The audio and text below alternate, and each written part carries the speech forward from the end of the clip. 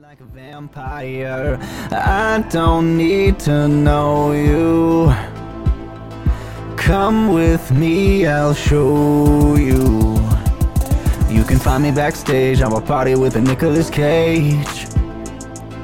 Girl, I want that body, you know you got a body like Nicolas Cage.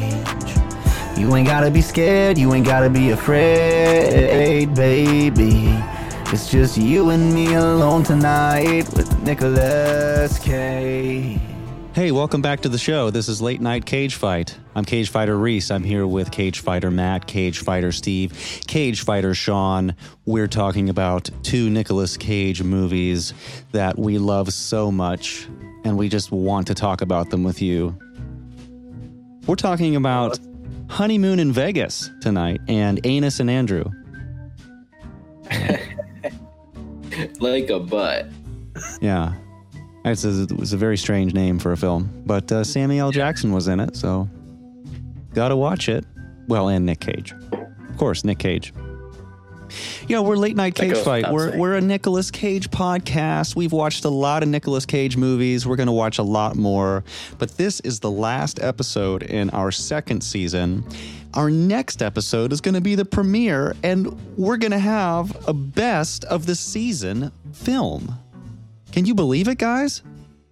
I can't. Last season, the winner was Birdie. Excellent animal nature lover movie. I cannot talk about Birdie enough. Yeah. But today, we're going to talk about Honeymoon in Vegas and Amos and Andrew. Wonderful films. But first, Steve and Sean, why don't you give us some Nick Cage news?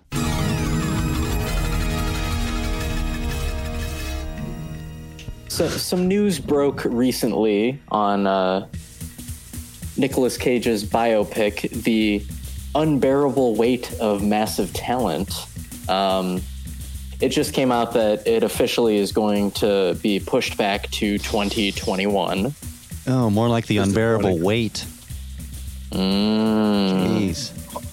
Have you guys actually heard the synopsis of this movie? I did way back in the day, but it may have changed since then. Because I'm not 100% sure that it's a biopic anymore. It seems like it's almost like a self-aware comedy that just happens to be about Cage. So starring Cage, right? Yeah. Well, he's playing himself. Yeah. Yeah, and so facing a considerable amount of debt, the fictionalized Cage accepts a $1 million offer to accept a superfan's birthday, which that superfan, by the way, is Seth Rogen. Close. It's just a guess. It's the Mandalorian himself, Pedro Pascal. Oh, dude, that's tight. Yeah. Narcos, bro. Narcos. Yeah, and Game of Thrones. Yeah. He just signed on. Yeah, he's going to be playing a superfan that just happens to be a Mexican cartel member. Of course. And then things take a turn for the worse, and Cage must channel his former on-screen characters in order to save himself and his teenage daughter. That's insane. I don't know what's more amazing, the synopsis or the fact that Cage agreed to do this. You know, I mean, isn't this in a way, isn't this like confirming that some of his roles were not so great? It's all come full circle. It's the circle of life. The Lion King, the Tiger King. Maybe it's the best thing about him. Speaking of Nick Cage and fantastic roles, actually today it was announced that in the Amazon adaptation of the Ewan, I don't know how to pronounce this, Ewan Colfer book, High Fire. Oh. Nick's going to voice the drunk dragon. Is this a live action show? I don't know. This is the first I've heard of it. Sounds like a cartoon to me. It's like, yeah, I think it is. That's what I thought. They can't get Sean Connery for Dragonheart 6 or whatever.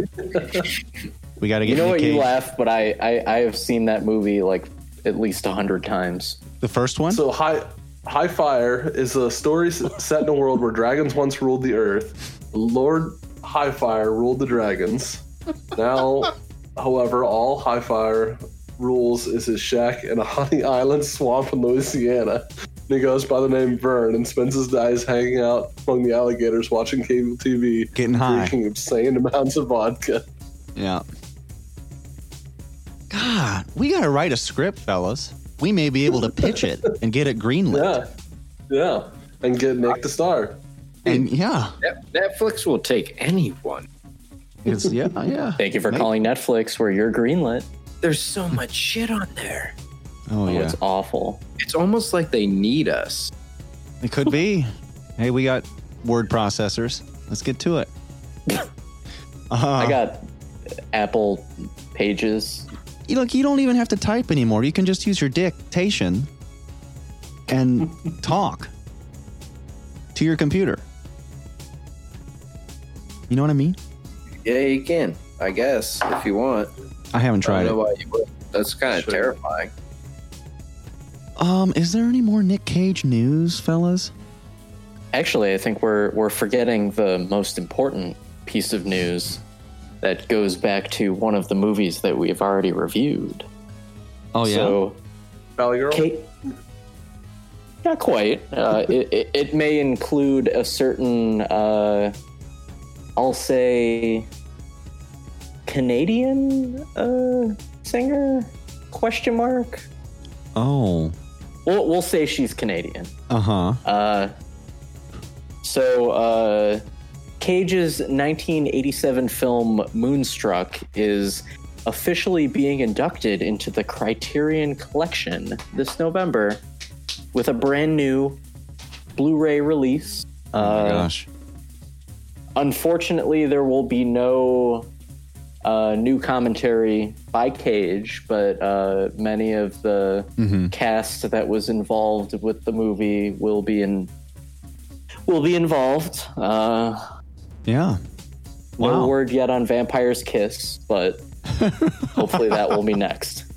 Oh, that's great news. I did see that headline some time ago. Yeah, congratulations. Just getting into the Criterion Collection has got to be what an achievement. Fantastic. Cher, you should be proud. That's great news. Anything else? Guys, how have we not watched the Valley Girl remake yet with Logan Paul? I really don't like Logan Paul. I don't So- either, but I've read reviews. That's kind of yeah, enough. I've heard it hasn't been great. Yeah. I'm really upset that Logan Paul is from the Alive? city that's like right, yes, but also is from the city that's like right next to mine.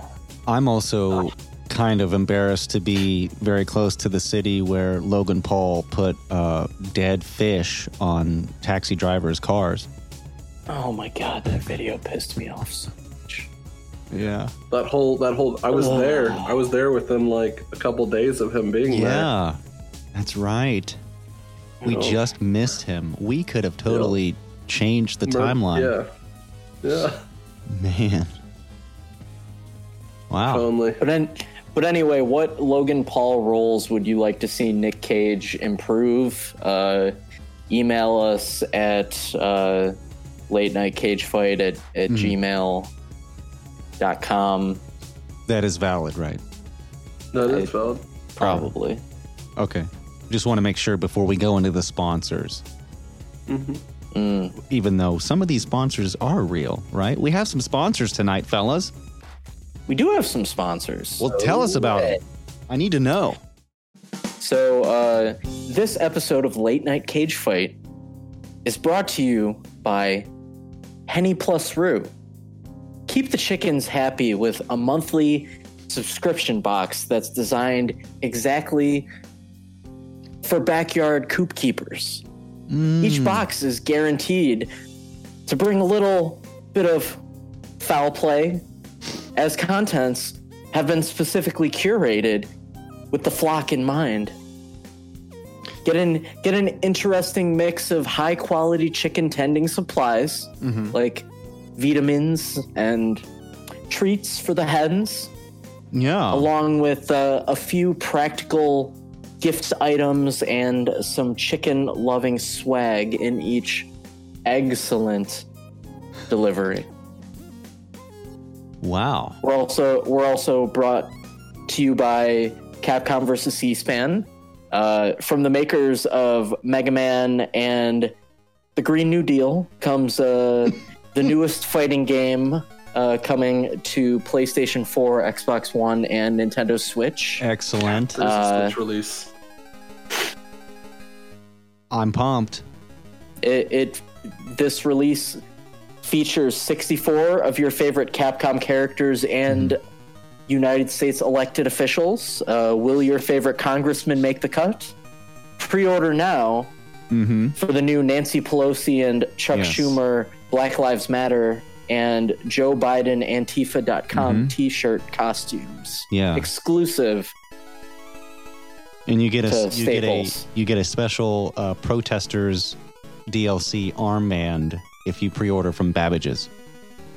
Yes. And if you use the promo code Late Night Cage Fight, you'll get the Ivanka DLC. Oh, hot. We got some hot leaks from the RNC this week. Jeb Bush was officially confirmed to be on the roster. Hell yeah. Mm-hmm. This game's going to be a hit. I also want to mention we're sponsored by Chinese Seeds as well. So if you receive any of those in the mail, that's us. Well, we're supported by them. Not to be confused with Steve's Seed. No, I was gonna say. that was a failed venture pretty early on, right? Yeah. All right. Is that it for the news and sponsorships and all that good stuff? Are we free to actually have a conversation now, or are we still beholden to the legal mumbo jumbo?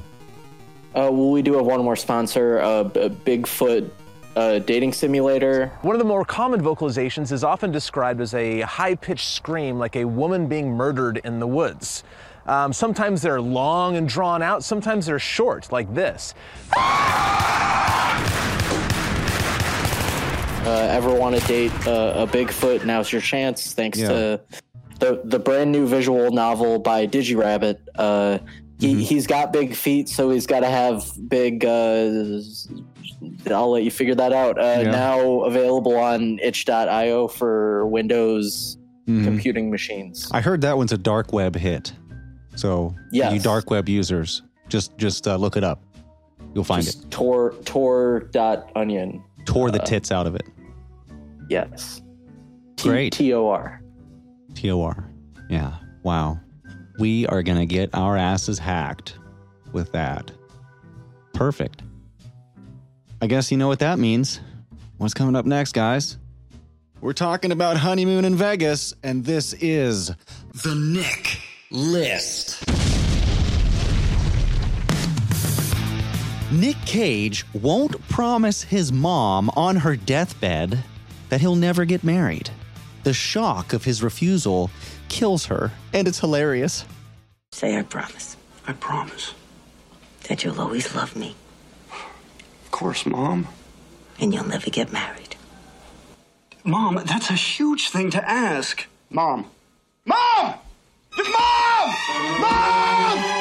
Mom! Come back! Nick Cage tells his girlfriend he dreams of his mom naked often.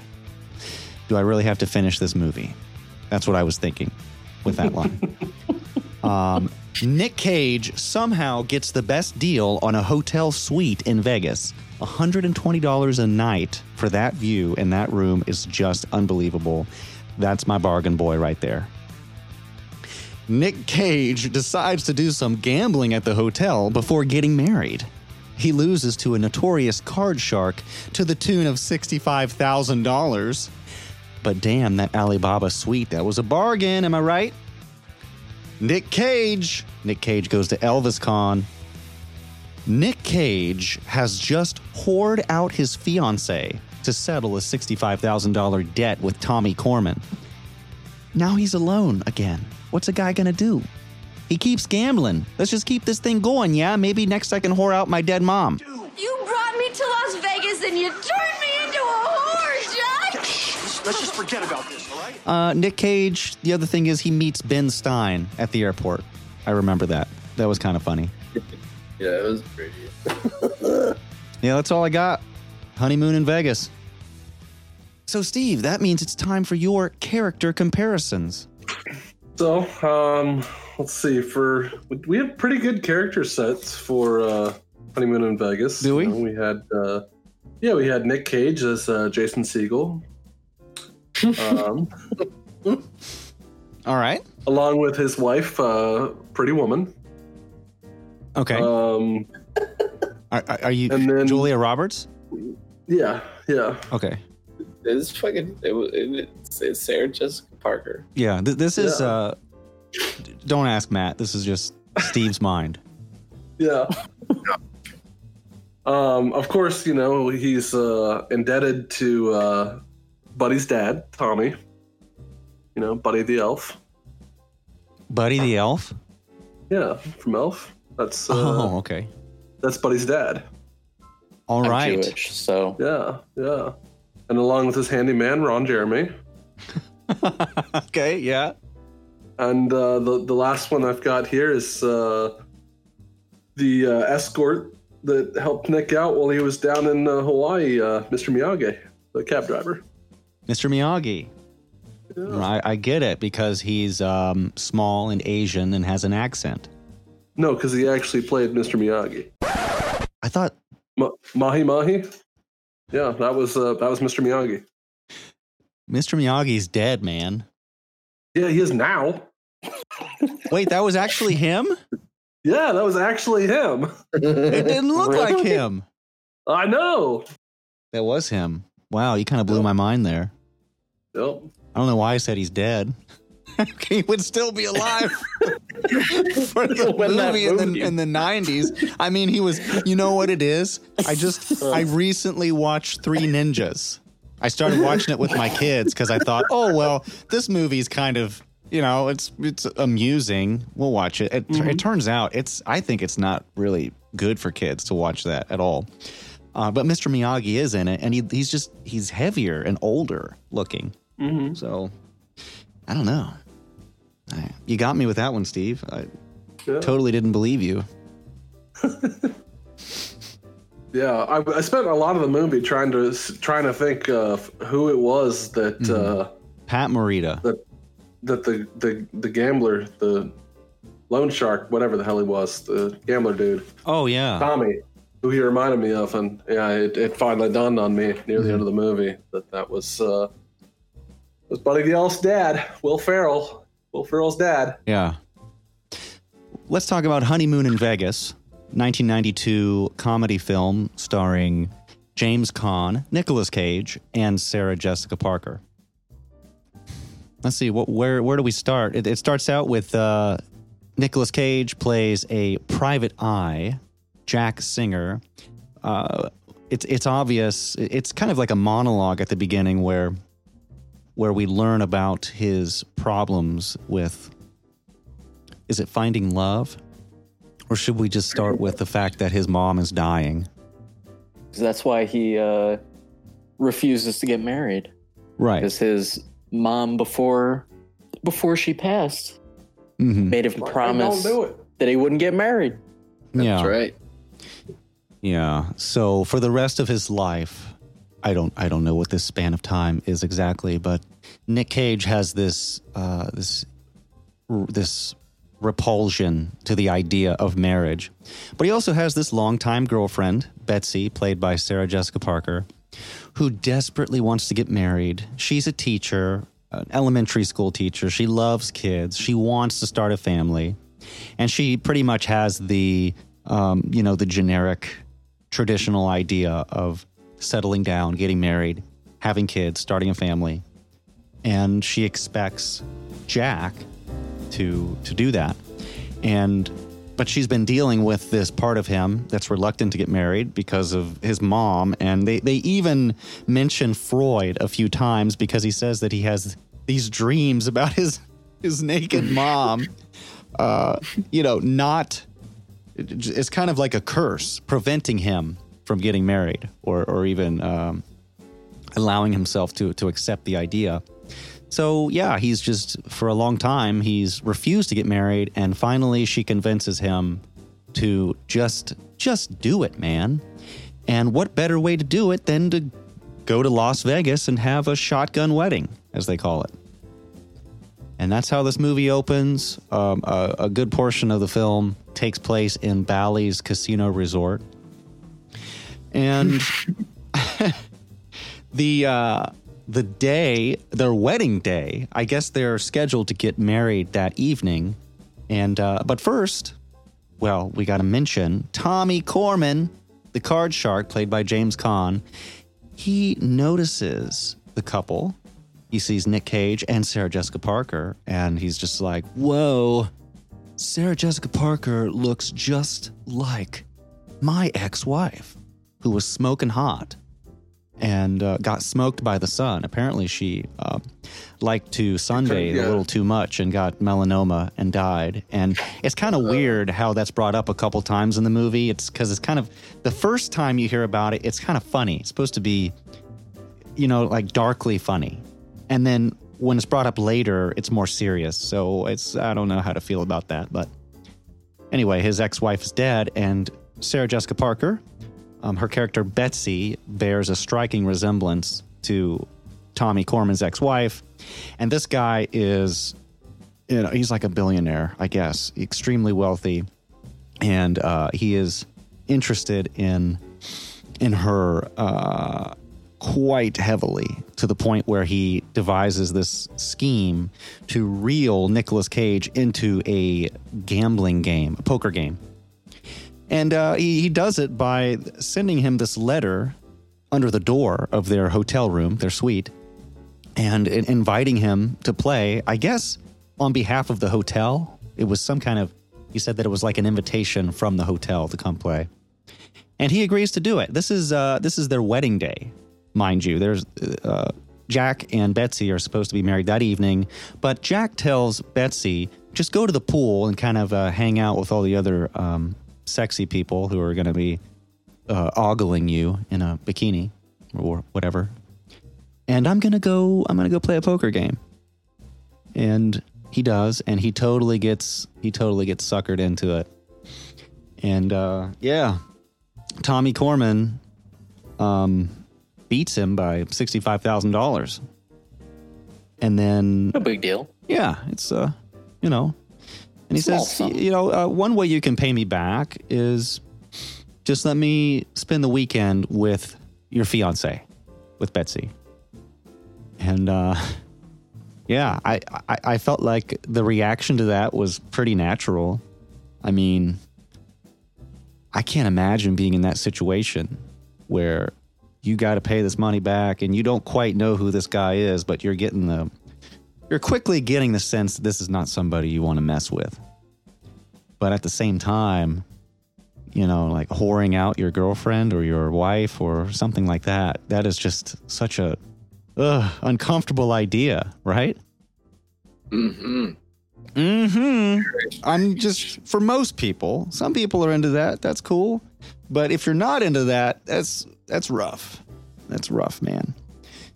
So, I remember another movie or TV show, though. I remember that gimmick on another show. You know, it reminded me of, it's totally not what you're thinking of, but Francis Ford Coppola's Dracula has a similar premise. When Dracula sees, you know, English dude's wife and was like, oh, she looks just like my wife from forever ago. I'm going to go to the city and kill all of her friends and turn them into vampires. Yeah. You know, slightly similar, right? Yeah. Well, anyway, yeah, so they don't get married that night. It's pretty safe to say. Jack has to break the news to Betsy. Sorry, honey. You're going to have to spend the weekend with this stranger and hope that he doesn't rape you. And then that's kind of the impression she has. Because there was a conversation that between Tommy and Jack that he wouldn't try to have sex with her. But still, I mean, who knows what can happen, right? and she is totally against the idea. But she loves Jack, and $65,000 is a lot of money that you're not going to get overnight. So they agree to it, and there's this whole just drawn out kind of cat and mouse game where Tommy's kind of pushing the rules in taking her away from Vegas. There's a whole sequence that's in Hawaii, one of his homes, and Jack chases him there, and then it ends up back in Vegas. And throughout the course of this whole thing, she starts to be swayed in favor of Tommy Corman. But that's not without some manipulation by him. And I thought that writing was pretty good, because there was a moment where you start to empathize with Tommy and start to believe him yourself. But then it's revealed that no, he's actually not a good guy at all. And he does not have good intentions. And he's trying to break off the engagement between Betsy and Jack and get her to marry him. And the movie is basically Jack trying to prevent that from happening. So it's cat and mouse, Hawaii, back to Vegas. We have this amazing ending. this scene, which, I guess I should just spoil it now if you've made it this far.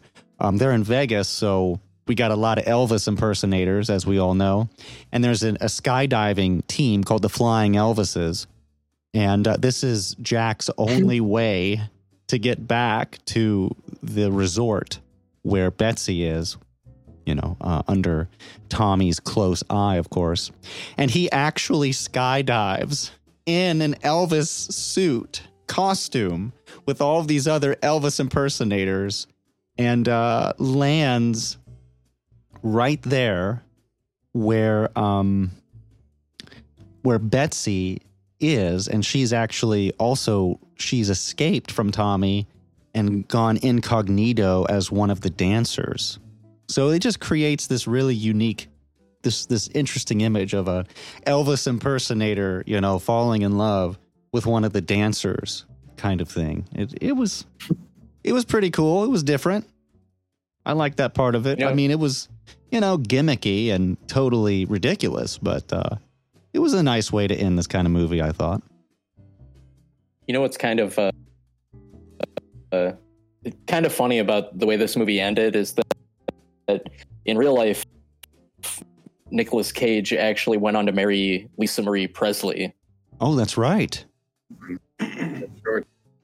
Yeah. Yeah, I've always had the thought that Nick Cage has this kind of Elvis fascination. That's a fact. It's a confirmed fact. Oh, is it? Yeah, I probably knew then. I just forgot. Yeah. Nick Cage has always had this Elvis fascination. And he got to live it in Honeymoon in Vegas. But that's it. It's kind of, it's a romantic comedy. It balances these silly kind of cartoonish moments with these more serious, uncomfortable ones. But I felt that a lot of the actors were solid, and for what it was trying to do, it's a good enough movie. I felt that it was, it accomplished what it set out to do.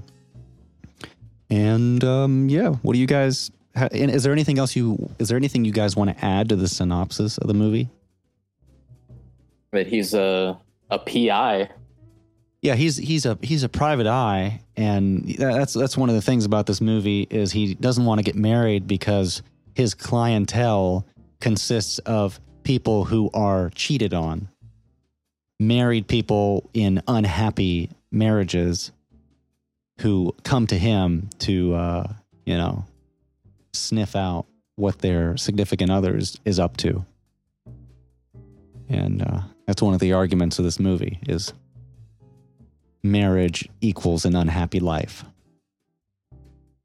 And that's how, by the end of the movie, he has changed his mind, or I guess he's come to terms with his deceased mother's opinion. Figured it out. Yeah. Always remember to have good words come out of your mouth. So I wanted to ask you guys: has any of you ever been to Vegas? No. No, me neither. I have not. I just read really sad news. What did you read? Chadwick Boseman actually just passed away. Black Panther. Oh, what? Apparently he had colon cancer. No way. Wow. He was only 43. Dude, that is bad news. Yeah. Wow. Yeah, I didn't even know. I didn't even know he had cancer. Yeah. Well, it's an unfortunate thing to discover while recording a comedy podcast. Yeah. Yeah. You fix it in post. Oh, yeah, of course. Okay. Yeah, so what do we know about Honeymoon in Vegas? Was it a hit? Did people like it? Kind of mixed. Yeah. I just mean when it came out, especially. Yeah, that's what I'm talking about. Oh, okay. Most people. I looked at a few reviews earlier, and most people thought that it was trying to be really sad. Oh, really? Drama type of movie, like a over sappy in a way, almost like soap opera style. Yeah. But it should have been just a zany comedy. I don't know. I felt like it was more zany than. There are some reviews like that, though. Okay. Like Roger Ebert, Yeah. who said the plot is dumb enough to be a sitcom, but Bergman isn't dumb enough to make it one. Yeah. So I guess that's kind of a compliment. Sure, it's kind of like a backhanded one in a way, Right. But it's not a bad review. It's a 63% on Rotten Tomatoes. Okay. Yeah, and that's terrible. Right. But in spite of that, this is one of those movies where Nicolas Cage is just in this spirit that I just started loving. He's just over the top, and actually, it kind of reminded me of his role in Vampire's Kiss, the frantic, trying to find something. I guess just the frantic nature of the role, and also his makeup. There's a stark difference in his makeup between Honeymoon in Vegas and Amos and Andrew. Yeah, he's definitely a lot cleaner looking in this one. Yeah. Oh yeah. Yeah. Yeah, I totally agree. There was something about the way he approached this role. And the funny thing is, too, I could have seen him in the other role, too. They would have had to rewrite some of it, but I could see him as Tommy Corman as well. Yeah. Wanting to play that role. like a different face-off. A different face-off? Yeah, but he's just both of them. Okay, I wasn't sure if that's what you meant. Fellas. Yeah, It's called Face On. Yeah. Face On. I want to keep my face on. I want to keep my face on. Wow. Well, they have some serious technology in Vegas. You can get more than a facelift, apparently. You can get your face swapped. Or you can leave it on. The choice is yours. I feel like a lot of the issues in the movie, they would have been solved today if people just had cell phones. because that's the whole thing is he can't get in touch with his fiancée, and she can't get in contact with him after they've made this scary agreement. And it just wouldn't work today because of cell phones. Just tweet at her. Mm-hmm. Just send her a TikTok.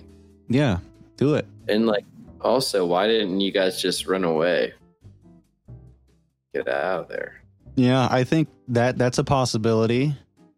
But maybe it was smart that they didn't. Who knows? Who knows what Tommy would have done? It may have been a darker movie. There's a number of ways this movie could have gone dark. I'm glad it didn't. But in a real world situation, that was one kind of realization I had was with both of these movies. It kind of makes light of serious situations that actually happen. Yeah, that can happen. I have one other interesting bit of trivia. Well, let's hear it. Do you remember the little kid Elvis that was singing? I did, yeah. They did a lot of work plugging his voice in over that. Didn't match. Do you know who it was? No, who was it? Bruno Mars. No kidding. Yep. 7-year-old Bruno Mars. No. That's a great little piece of trivia. Yeah, I literally just watched that. I literally just watched this movie this morning. And I was pleasantly surprised. I didn't get bored, really, a couple times maybe, in the second act, but I really thought that it flowed well. I was into Cage's character. I was into Sarah Jessica Parker's character. She is looking good in this movie, I have to admit. All of her outfits and everything are just very striking. And I felt like she played that role very well, too. It was so believable for someone to be in that situation. Maybe in context of the tone of the movie, you know what I mean? Maybe not necessarily today. Someone may not, you know what I mean? Like agreeing to go to Hawaii to be with this guy for a weekend or whatever. I don't know if that's something that's totally believable, but she made it seem believable to me because the chemistry between she and Cage was done pretty well. Yeah. I don't know. Yeah. I don't know. They don't know, man. I don't know, man. I don't know. Nick's performance. We'll talk about Nick's performance. I liked it. Pretty solid. There's some good kind of semi-Cage outs. There's a nice one. It's almost as good as Family Man. Yeah. Yeah. Again, I liked the one with Ben Stein in the airport terminal. It's pretty funny. He loses his shit. I love when Nick Cage takes Pat Morita, or Pat Morita, I don't remember exactly where they are. I think they're at the one dude, the crazy, like, hippie Hawaiian dude. They're at his place, and Nick Cage tells Pat Morita, who was the taxi driver, that he left something in there, and the taxi driver goes to retrieve it, and then Nick Cage steals the taxi. I liked it too, because when he got back to the hotel, the valets are just like, "Oh yeah, I'll park that for you." That'd be good. Yeah. Well, nice taxi cab, bro. Yeah, we'll park it. Yeah. Nice. Mm-hmm.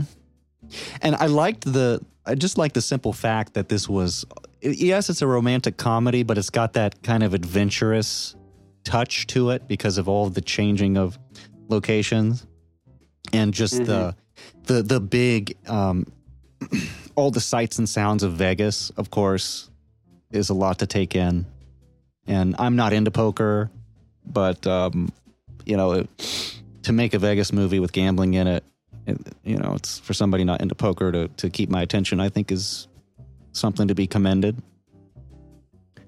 And what did you guys think of Nick's performance? Classic. Yeah? Worth your time. It's like once is enough, but it's worth your time. Yeah. Can you guys hear me? Yeah, you sound great. You sound really great. Oh, thank you. You're welcome. Hey, Sean, what did you think of Honeymoon in Vegas? Not to put you I on don't the know. spot. I mean, it was okay. I mean, Sean, Sean. Nick Cage was in it. Just want to remind you. He had a couple. He had a couple okay Cage outs. I mean, yeah. Okay. But besides the the rapey overtones, Mm-hmm. Yeah. I thought it was kind of just a kind of a shallow comedy. Okay. I don't know. I just felt there wasn't really a lot of creativity there. There just wasn't really a lot to it. Yeah. Yeah. Pretty predictable. It kind of sounds like your opinion of Moonstruck. Would you say similar kind of reaction that you had? I thought Moonstruck was a better film. Okay. This one kind of just seems like something you'd get in the dollar bin at Blockbuster. I can agree with that. It felt kind of like, at times, it felt like a TV movie to me. Yeah. Okay. It kind of just felt like they were, I mean, Cage and Sarah Jessica Parker. They were both pretty popular at the time. Yeah. She must work out. I tell you what. I'll tell you what. The definition in her back, I thought, was impressive. When she wore a couple of dresses that showed her back, I thought, wow, she's kind of ripped. She's ripped in real life. She gonna be She-Hulk. God, that would be awesome. That would be so awesome. Steve, so I just want to know. I'm not sure if it's the movie, but I think it might be. There's a movie called Indecent Proposal. That sounds familiar. With Robert Redford, Demi Moore, Woody Harrelson. I think that might be the one I'm thinking of. And it was 1993. I don't know. And the script or the synopsis sounds like almost identical, with the exception of he's a real estate broker. Okay. And building their dream house. And then the recession hits. So they go to Vegas to try to make the money back, and he ends up losing it all and basically offers up his wife for a night. Man. What a gentleman. I mean, if anyone says that you wouldn't do that with your wife, then you're lying. Because you haven't been there. You haven't been to Vegas and lost. You don't know what it's like. No, you don't. It's not your place to judge, guys. I did want to know, Steve, because I know, Steve, you go there to Vegas once in a while hunting people. You try to snare them to come up in the hotel room and stuff. Was it pretty realistic? A realistic portrayal? Was it lifelike in terms of the kind of tricks that you use to get people up into your hotel room?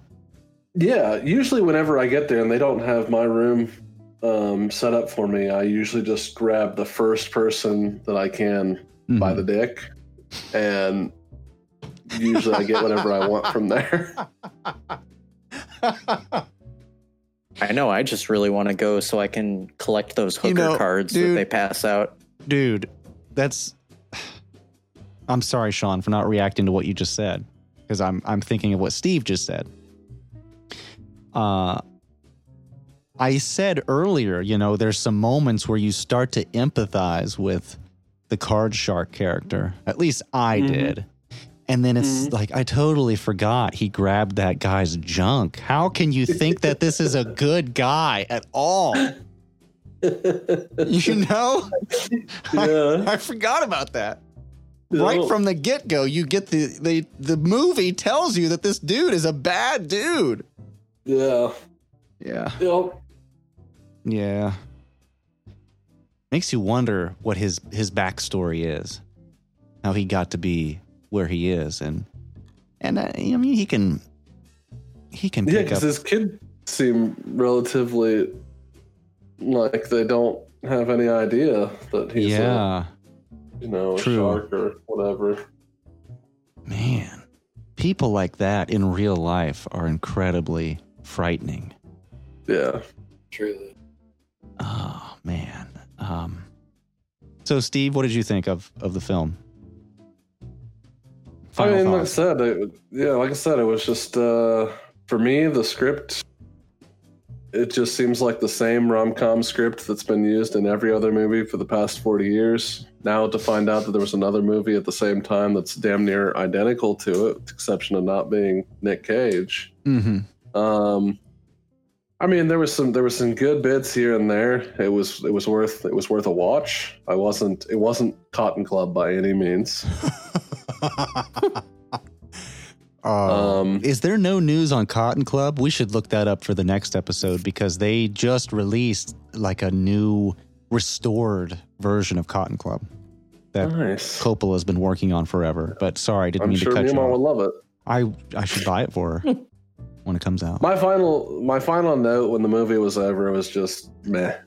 Yeah. It was, there was nothing truly exciting for me. Okay. All right. Well, with that, any other final thoughts? Because I'm going straight through to the next movie. If not. Okay. The other wonderful Nicolas Cage movie we watched was the 1993 American buddy action comedy film, Amos and Andrew. Yeah, that was can you believe that's a genre? Buddy action comedy? I mean, I believe it in Netflix because they have a genre for everything. But Yeah, that would be like Shanghai Noon, right? yeah, Rush Hour, Shanghai Noon. Yeah, that was kind of like the Passion of the Christ 2, Crucify This. Mm-hmm. Yeah, I've never heard of that one, but I liked the first one, so I probably watched It's that one too. straight to Amazon. Yeah. Very good. Well, if we're going to talk about this one, then we might as well get into the Nick List. Nick Cage opens this movie doing a handstand in a jail cell. Awesome. I love seeing Nick Cage doing handstands. Why didn't we get that in Color Out of Space, you bastards? Nick Cage is in jail for contributing to the delinquency of a minor. Uh-oh. Nick Cage takes Samuel L. Jackson hostage, mostly by accident. In return for Sammy L's life, he requests a helicopter and $1 million, the two best prizes in the McDonald's Monopoly game. Nick Cage smokes a joint and complains to Mr. Jackson his old man never let him have sea monkeys. It's his metaphor for the family he could never have. I just thought that was funny. While holding 3 people captive in a home, Nick Cage orders a pizza so that he can seduce the blonde 17-year-old delivery driver and convince her to take his videotape to the press. Nick Cage tells Samuel L. Jackson he's the whitest damn black man he's ever met. That earns him a punch in the face, motherfucker. Nick Cage drops off Samuel L. Jackson in Boston to meet up with his wife, who is not white. Wink, wink. Then he drives off into the horizon, slamming to some Sir Mix-a-Lot. That was awesome. The ending? Truly. Amos and Andrew, also Get Out 2, the prequel to Get Out. There was a lot of Get Out in this movie. Did you guys see Get Out? Yeah. I did. Yeah. Some, it's interesting how timely the themes in this movie are to today. Because this is a movie that deals with racial prejudice. That's kind of it. It's about racism. Police brutality as well. What's that? Police brutality. Oh yeah, police brutality. That's like, that scene where they just like he's like, let me just turn off my alarm. I can't hear you, and he just like points his key at the car, and then they all unload on him. Yeah. Yeah. Andrew Sterling has always dreamed of leaving the big city and escaping to a secluded island. No stress, no hassles, no problems. That is, until he met another man trying to escape. I know you're in here. Andrew meets Amos. I have a shotgun. You have a frying pan. And in one wild night, $1 million and a helicopter. Put your weapon down. Let your hostage go. two guys from two different worlds. Maybe you've heard of the Pulitzer Prize. You won that? I did. How much you win? In one fell swoop, became partners in crime. We're gangsters. Freeze! We're outlaws. Sounded like they were getting pretty chummy to me. Two people who came to an island for one reason. Get in! To escape. Sit! Not you. Nicolas Cage. Contributing to the delinquency of a minor. What do you have to say about that? She looked 18. Samuel L. Jackson, Amos, and Andrew. A comedy about two mismatched men trying to escape from each other. I honestly believe that the setup to this movie is one of the funniest things I've seen. I thought it was absolutely hilarious because basically what it is Samuel L. Jackson plays this successful, relatively famous Pulitzer Prize winning playwright. He's a PhD professor who has bought this summer home on this island in Massachusetts. And he's in the house. He's in his new house, just, rearranging it, putting his stuff away. And the neighbors come over. I guess they don't know what's happening, that the previous tenants have moved out. And they see this strange black man in the house. Of course, they're white. And they automatically assume that it's a home invader. Which, side note, I think it's interesting. We say home invader now, and we don't use the word burglar anymore, right? Isn't that interesting? I don't hear burglar often. But yeah, they call the police, and we get, oh my God, the dumbest police officers in the world show up to handle this situation, including, what's his name? The guy who plays Donnie. I recognize his face. He's, what's his name in Lord of the Rings? Oh, Wormtongue. I think that's his name. Yeah, I just totally recognized him.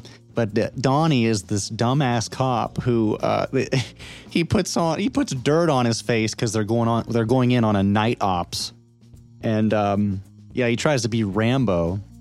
He tries to sneak into the house, and he inadvertently sets off the guy's car alarm. Samuel L. Jackson's car alarm goes off, and so of course he comes out to deactivate it. But when he comes out, he sees this cop pointing a gun at him, and it's dark, and he's behind a car, so he's not sure. He doesn't know it's a cop, but he raises the car alarm to turn off the alarm, and the cops think it's a gun, so they just start blasting at him.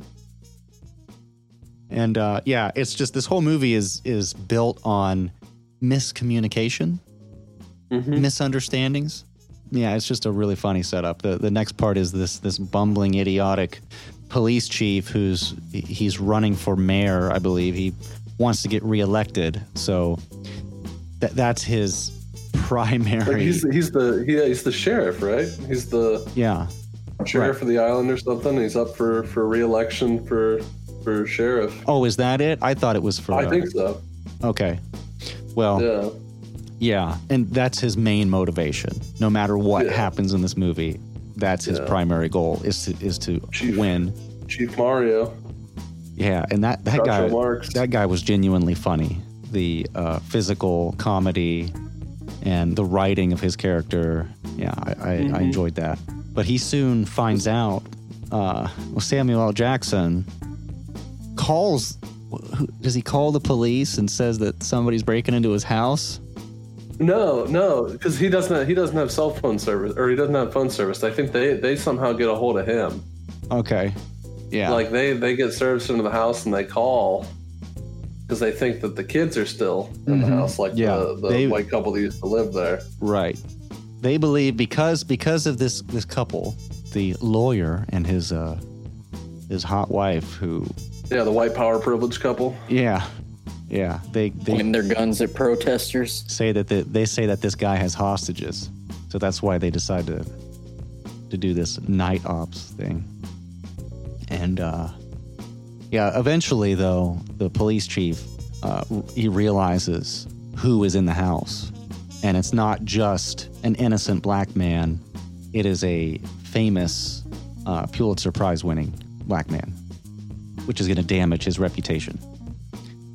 So that's kind of the setup. Then is Nick Cage plays this criminal who's been in jail for some time, and Gold Tooth Nick. Gold Tooth Nick, yeah, I love that Gold Tooth, and you know that Gold Tooth was his decision.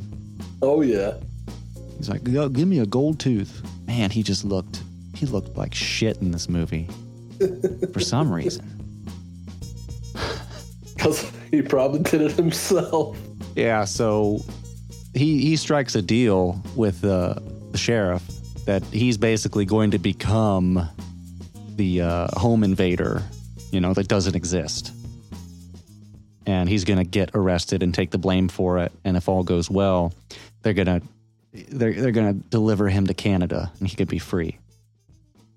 That's what he wanted anyway, right? Isn't that where he got arrested on his way to Canada? Yeah, at least he thought he was on his way to Canada. Right. He's a dumbass, and it's just it's meant to illustrate that you have. Yeah, I mean, you get it, right? You have the black guy who is an intellectual, very rich, successful, and still his life is in so much more danger than the freaking criminal who is the white guy, who is an idiot. Mm-hmm. Yeah, they were really, I feel like I understood that. I was a big fan of the pre-Lakeview Terrace Samuel L. in this movie. Yeah.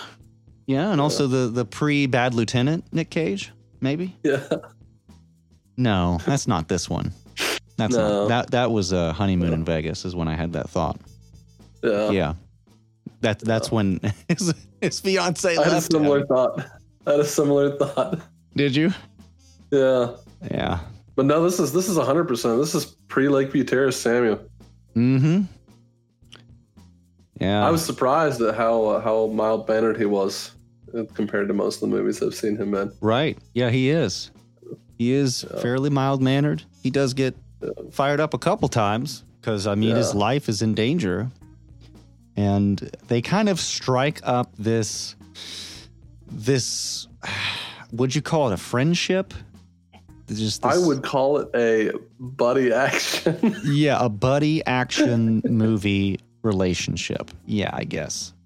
But the rest of this movie, though, what disappointed me was most of it's in the house. And then they go to the neighbor's house, and because Nicolas Cage's character, Amos, he's Amos O'Dell. He decides to play the part because he realizes that he's in the news and he's been betrayed by the chief.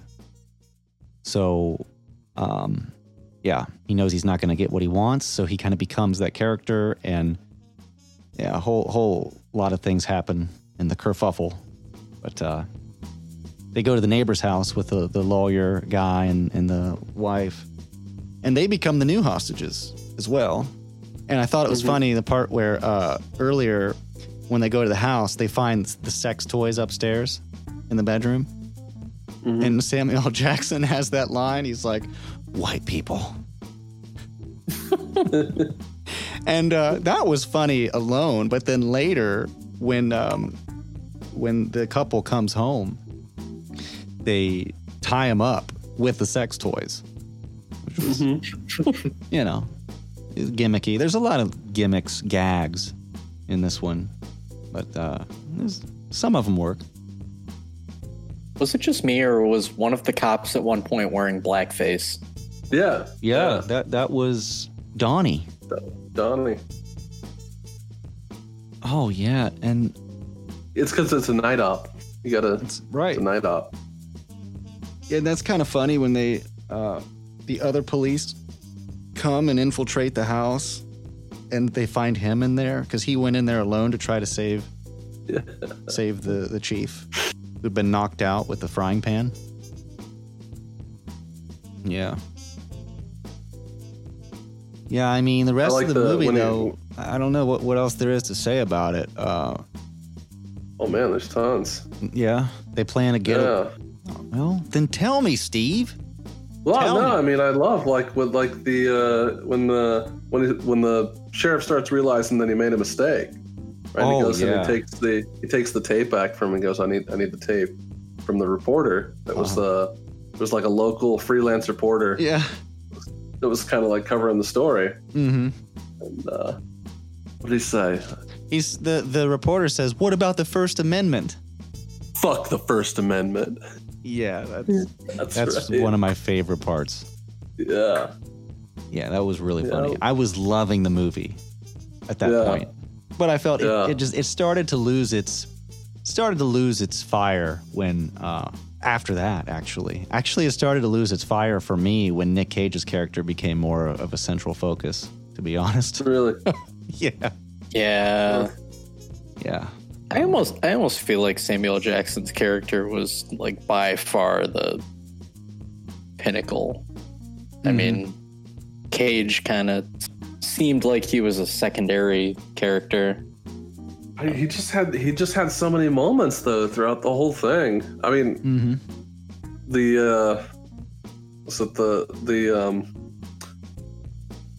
Toby from The Office, the negotiator. Oh yeah, that character. Yeah. Well, but remind me though, what does he say to Nick? He only talks to Nick for like a really short period of time. After that, he just sits up, curled up in the car, just talking to himself. Yeah. He thinks he's talking to Nick, but the radio is actually in the room with the police chief who's tied up, listening to this monologue about this guy's life and his issues that he's dealt with. Yeah, that was funny. I liked that funny stuff. I didn't, but I just felt like the balance was a little off with the gags and then the, more serious racial messaging in it. But I think that's what made it interesting is that like throughout the whole movie, like there's this obvious and like serious undertone of the racial injustice and they keep bringing that back up, but the whole time Nick is just kind of like, dude, this is how things are. Like, stop acting like it's supposed to be different. This is how things are. Like, stand up and actually face it. Stop, pretending like because you have money that you're above any of this shit. Yeah. Like, right. He also tells him that he's a black man trying to be white, the whitest black man he's ever met. Yeah. Yeah, and he which I think is the whole point that Nick's like pushing through that the whole movie. Mm-hmm. But I also think it's kind of unfair because Samuel L. Jackson is saying, "But you don't know me. You really don't know me." No. Because remember that he talks about his wife. He says, "You're probably married to a white woman," and in the end, you find out it's not true. Yeah. So. Until he moves to Lakeview Terrace. Yeah. So one of the overarching themes is what is the word I'm looking for? Misinterpretation, stereotyping from all levels. All these characters are stereotyping each other, and are somewhat stereotyped the way they're written. So Nick Cage's character, Amos, he's kind of a shitty guy. He's a criminal who likes young girls. And there's probably not a whole lot of morality in there, but he accepts it. He doesn't put on any airs about it. And then Samuel L. Jackson is a successful black man who it appears like he's intentionally designed his life to fit within the quote-unquote white man's world. Mm-hmm. There's a lot of discussion there. That's why I say it reminded me of Get Out. I wouldn't be surprised if Key and Peele, was it Jordan Peele? I think Jordan Peele wrote Get Out. That is true. Yeah, I wouldn't be surprised if they got some inspiration from this story. But let's see. How does it all pan out? The MacGuffin of the movie, you see, is this tape that those freelance newscasters make of the couple mentioned before, the Gilmans, where they talk about how there's this black guy in this house and he's a burglar, and saying not so nice things when later it's discovered that it's actually his house. So this tape then will undo the false reality that the police chief is trying to create in order to save his ass. Mm-hmm. And Nick Cage happens to get the tape and then gives it to the pizza girl and asks her to deliver it to the press. So of course she delivers it right back to the freelancers, and so that the real story can come out. And in the midst of all this happening, there's this big mob. I mean, I say mob intentionally because that's how they're portrayed. They have torches, and they're, you know what I mean? It's funny because it's a black mob, but they have this kind of Martin Luther King-esque leader, but the way they're marching actually kind of looks like the KKK or something.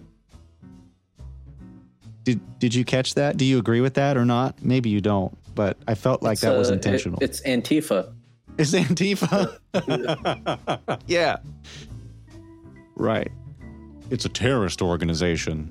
And it's funny too because the guy, their leader, hates the liberals that live there. Yeah. He goes on and on about the liberals on the island. I told you about those liberals.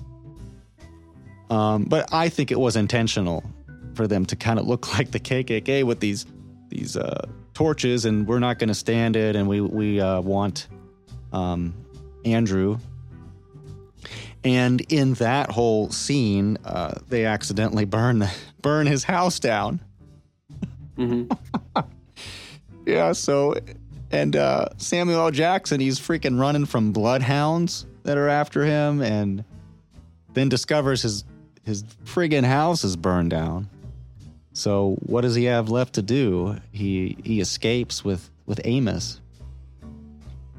And they leave the island. And Amos meets up with his wife. I'm sorry, Andrew meets up with his wife, and Amos then continues on.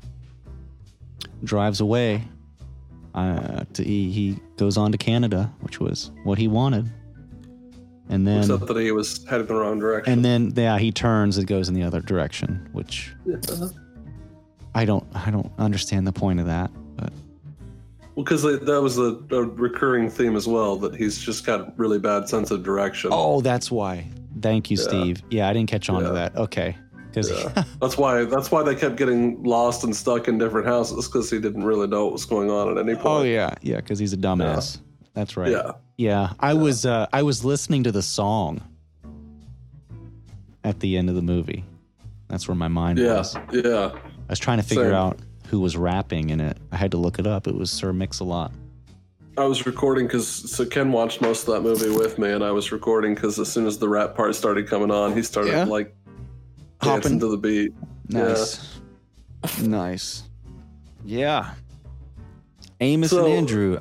Can I just say, I thought this was, I didn't know anything about it. I knew Nick Cage and Samuel L. Jackson were in it. That's it. And I actually thought it was a buddy cop movie. I thought the two of them were going to be cops. So it was kind of a nice surprise for me to find out that it wasn't that at all. In fact, it was kind of a anti-cop in a way, or making fun of police. Fuck the police. So I'm going to say one thing that I think I'm not entirely certain that this movie was really, really supposed to be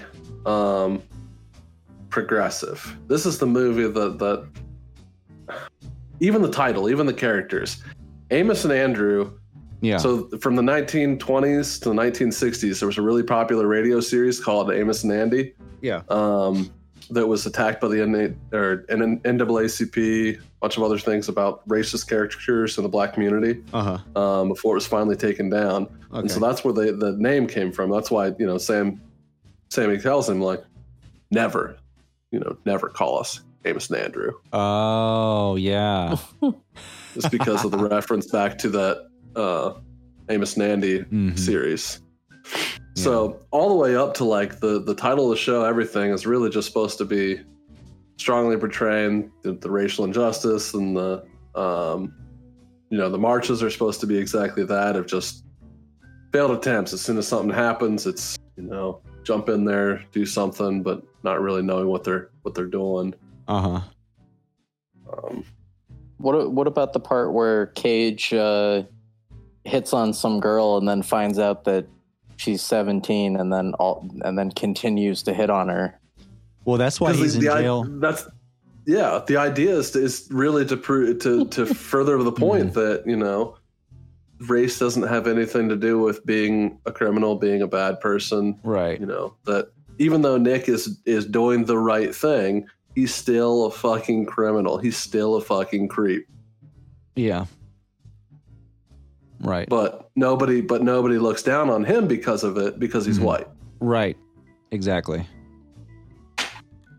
Yeah. Did you notice the cameo from Jeffrey Epstein in the? No. Please tell me. You're gonna start. Gotta find it. Gotta find it for yourself. Mm-hmm. Yeah. He was a assistant executive producer. Uh-huh. Was that his island? He probably owned the island where it was filmed. Mm-hmm. We'll never know. Hey, Steve, I skipped your character comparisons. Do you want to get that in now? I pretty much got them all in the midst of everything else. Okay. Yeah, I didn't really have any good characters. Just had, Gold Tooth Nick, the pre-Lakeview Terrace Samuel. Yeah. White power privileged couple. Your gotcha. Toby from The Office negotiator, and the police chief, Mario Groucho Marx. Super Mario Groucho Marx guy. Yeah. Yeah. The reason why Samuel was so tame in this movie was because it was before he started watching hentai. Is that true, Sean? So, in a video from Wired.com, Samuel L. Jackson answers some of the most popular Google results about himself. Mm-hmm. And one of them is, does Samuel L. Jackson like anime? And his quote is, yes, I do. Hentai too. Does Samuel L. Jackson like anime? Yes, I do. Hentai too.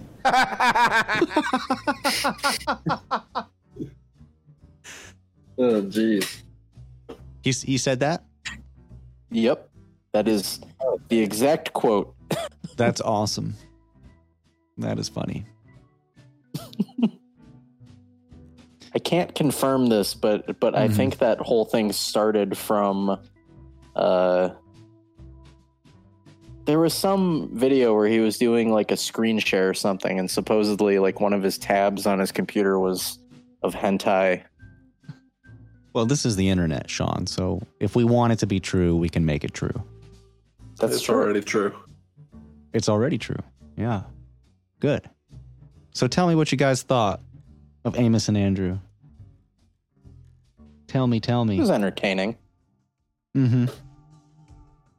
You would. I mean, I really didn't think that either of these movies were very substantial. I mean, neither of them are gonna win an Academy Award or anything, but I mean, I thought, out of the two, I thought this one had the more interesting premise and was just funnier overall. Yeah. What about you, Matt? What did you think?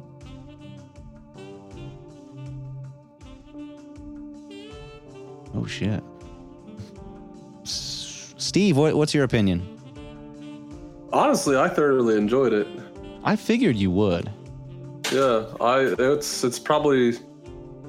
I think I've enjoyed that movie more than most of the rest we've watched lately.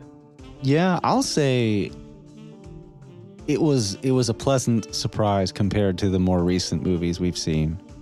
Yeah. I feel like this is the movie that I've been waiting for. This is what I wanted Time to Kill to be, honestly. Yeah. Like, I was really, when I watched Time to Kill, I had this vision of what I wanted it to be. Yeah. And after talking to you guys, realized that it was really just me trying to force it into that movie. That I wanted something that was like ridiculous but progressive and like trying to take some of the real issues that people are dealing with and putting them in a way that people can kind of digest them and understand them. And I wanted that to be Time to Kill, and it very clearly was not. But I think they really did it well in this. I think it took a comical, stupid kind of approach, but pointed out some real issues and in a way that wasn't too difficult to digest. Mm-hmm. What did you think specifically? Go ahead, Sean. With that being said, we'd like to announce Steve is going to be donating $10,000 to the NAACP. Great. Steve, I'm so proud of you. Yeah. Great. I guess we're really going to need sponsors now for Steve. That's right. So, Steve, you really enjoyed it. What did you think about Nick's performance specifically? His character, his approach to the character? Listen, I think that he played a good partnership with Samuel in this, because he was supposed to be the counterbalance to the stereotypes that are commonly associated with blacks, of being criminals, of being, just all around bad. And so really kind of brought to life a lot of the things that I think his character is supposed to do. The dumbass thing, I think, is really just Nick being an actor. And I think that was kind of his role in it, of just act like an idiot. But I think from the script standpoint, it was very much supposed to be, to be somewhat lecherous, to be somewhat cunning and conniving. But I think the way that Nick took it to be more of a dumbass and to jump into some of the other things, and the nonstop fucking grins, I think he did a good job of just taking it to. He reminds me of every street criminal that I've ever known. Have you known a lot of street criminals? A handful. Yeah. I mean, I don't know any true bad guys, but I know plenty of people that are just street criminals, people that are petty crimes, liquors, and petty crimes kind of thing. And I think that he embodies a petty criminal really well. All right. I think he overplayed the dumbass thing just a little bit, but for a comical standpoint, it was good. Cool. Did I already share my thoughts? I think in the future what we should do is, for the final thoughts, we should just mix that in with the roundtable, because we're going to talk about Nick Cage's, what we think of the movie and Nick Cage's role in it anyway. So let me know if you think that's a good idea or not later. If you want. But let's just start the roundtable then, because I feel like I already have a sense of the movies that you guys chose. And unfortunately, Matt isn't here now, so this might be interesting. But I'm going with Honeymoon in Vegas, guys. Does that piss you off? A little bit. No. No? Oh, that's too bad. I mean, I guess you're just racist. Yeah. Probably. Probably. No, I mean... Why? I liked what they were going for in Amos and Andrew, and I watched that one first.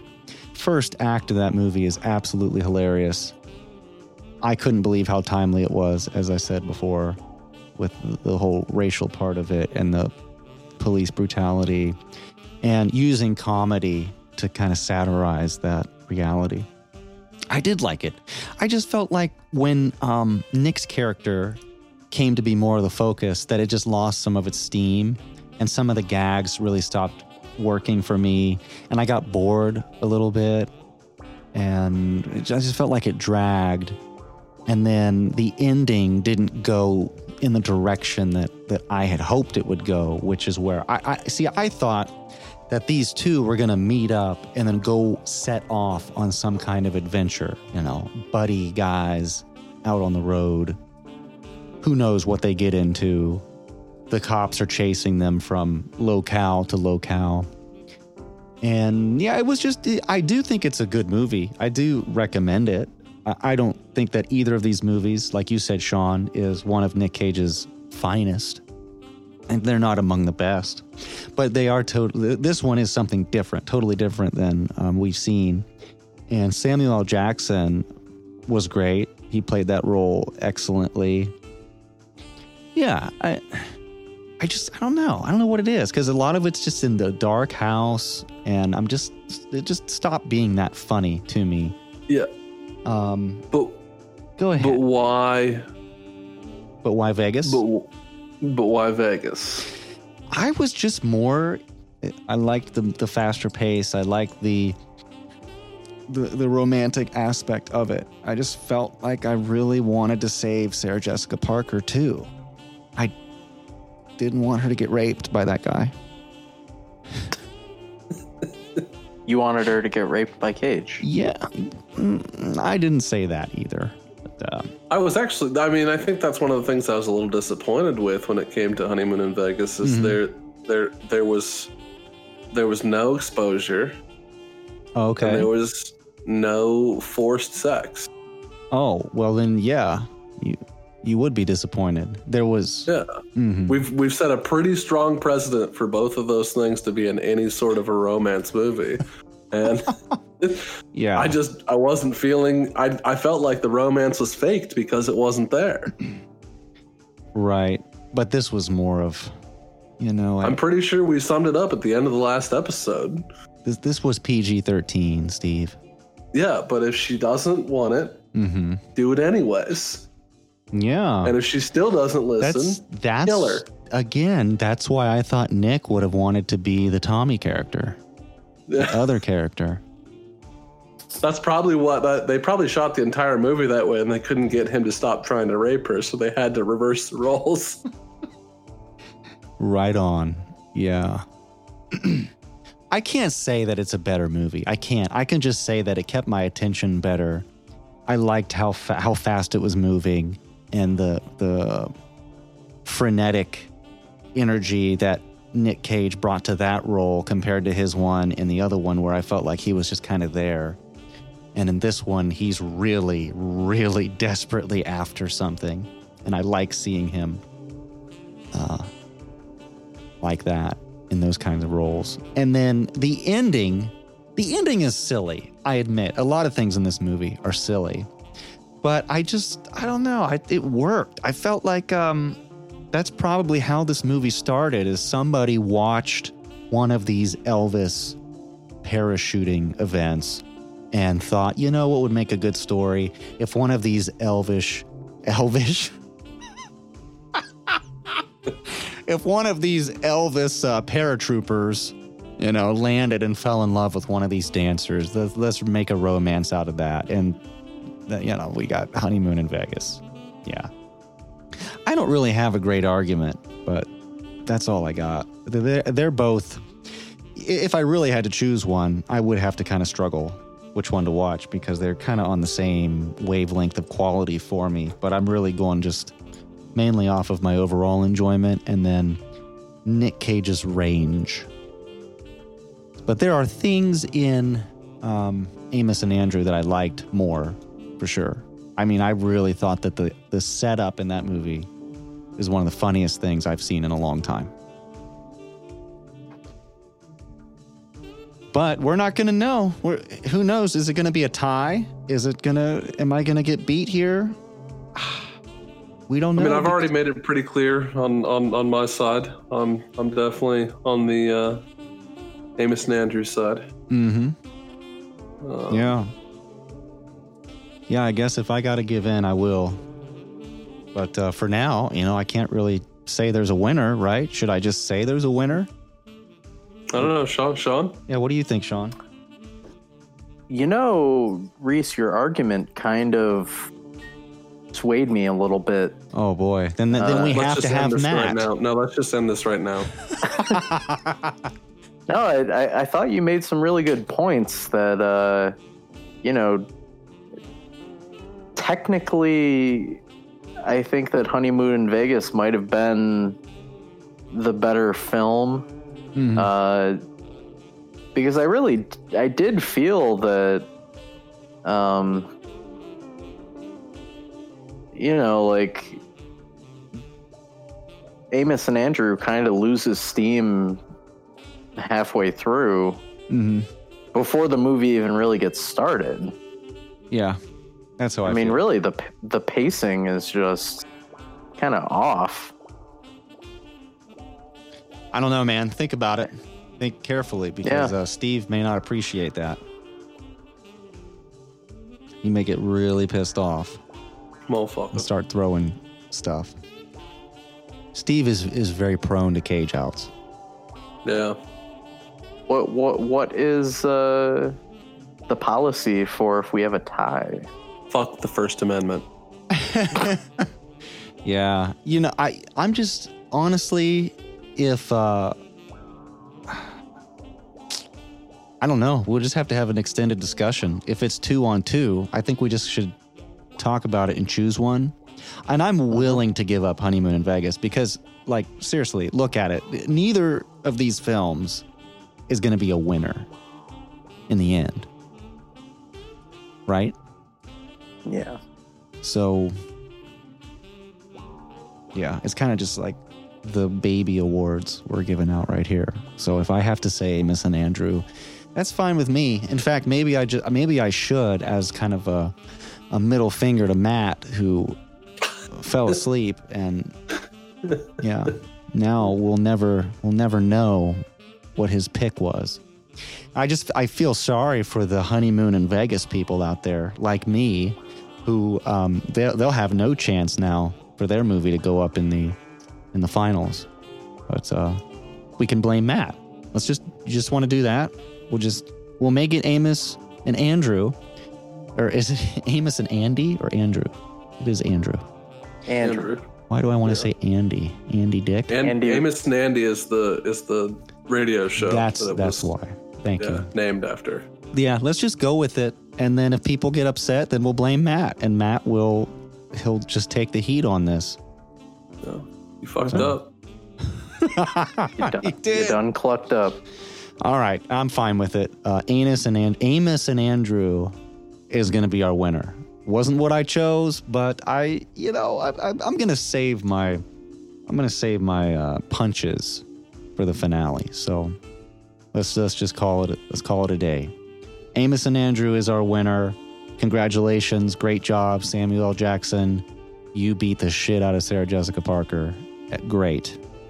She will have no chance now. With a giant anime tentacle. Yep.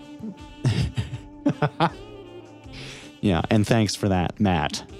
Yeah. Hope he's all right. We should actually probably try to get in touch with him after this. But yeah, what's coming up next then? It's going to be our cage fight. We may have a preliminary broadcasted discussion where we choose what movies are actually going to be in the finals, because it's unrealistic, I think, for us all to represent all of them, equally. So, stay in tune. Stay in touch with us for more updates on that. You'll find updates on our Facebook, also our website, nickcagefight.com. And our podcast is everywhere podcasts are permitted. Spotify, Apple, it's called Apple Podcasts now, I think. We're everywhere. So keep listening and definitely stay tuned for the season finale cage fight. This is going to be the big one. We're going to have our next birdie by the end of the next official late night cage fight episode. So I thank you guys for joining me. It was a great discussion once again. We thank Nicolas Cage for all the wonderful work he's done over the years and looking forward to more, especially the unbearable weight of, inoperable talent? Insufferable talent? It's some adjective I can never remember. Malignant talent. Right, yeah. I just remember the first part of that. So, but I'm still totally pumped. Still going to buy the t-shirt. Yeah. So thank you guys. Hope you had fun. I had fun. I had fun. Yeah. All right. Take it easy. Till next time. I'm out. Keep it sleazy.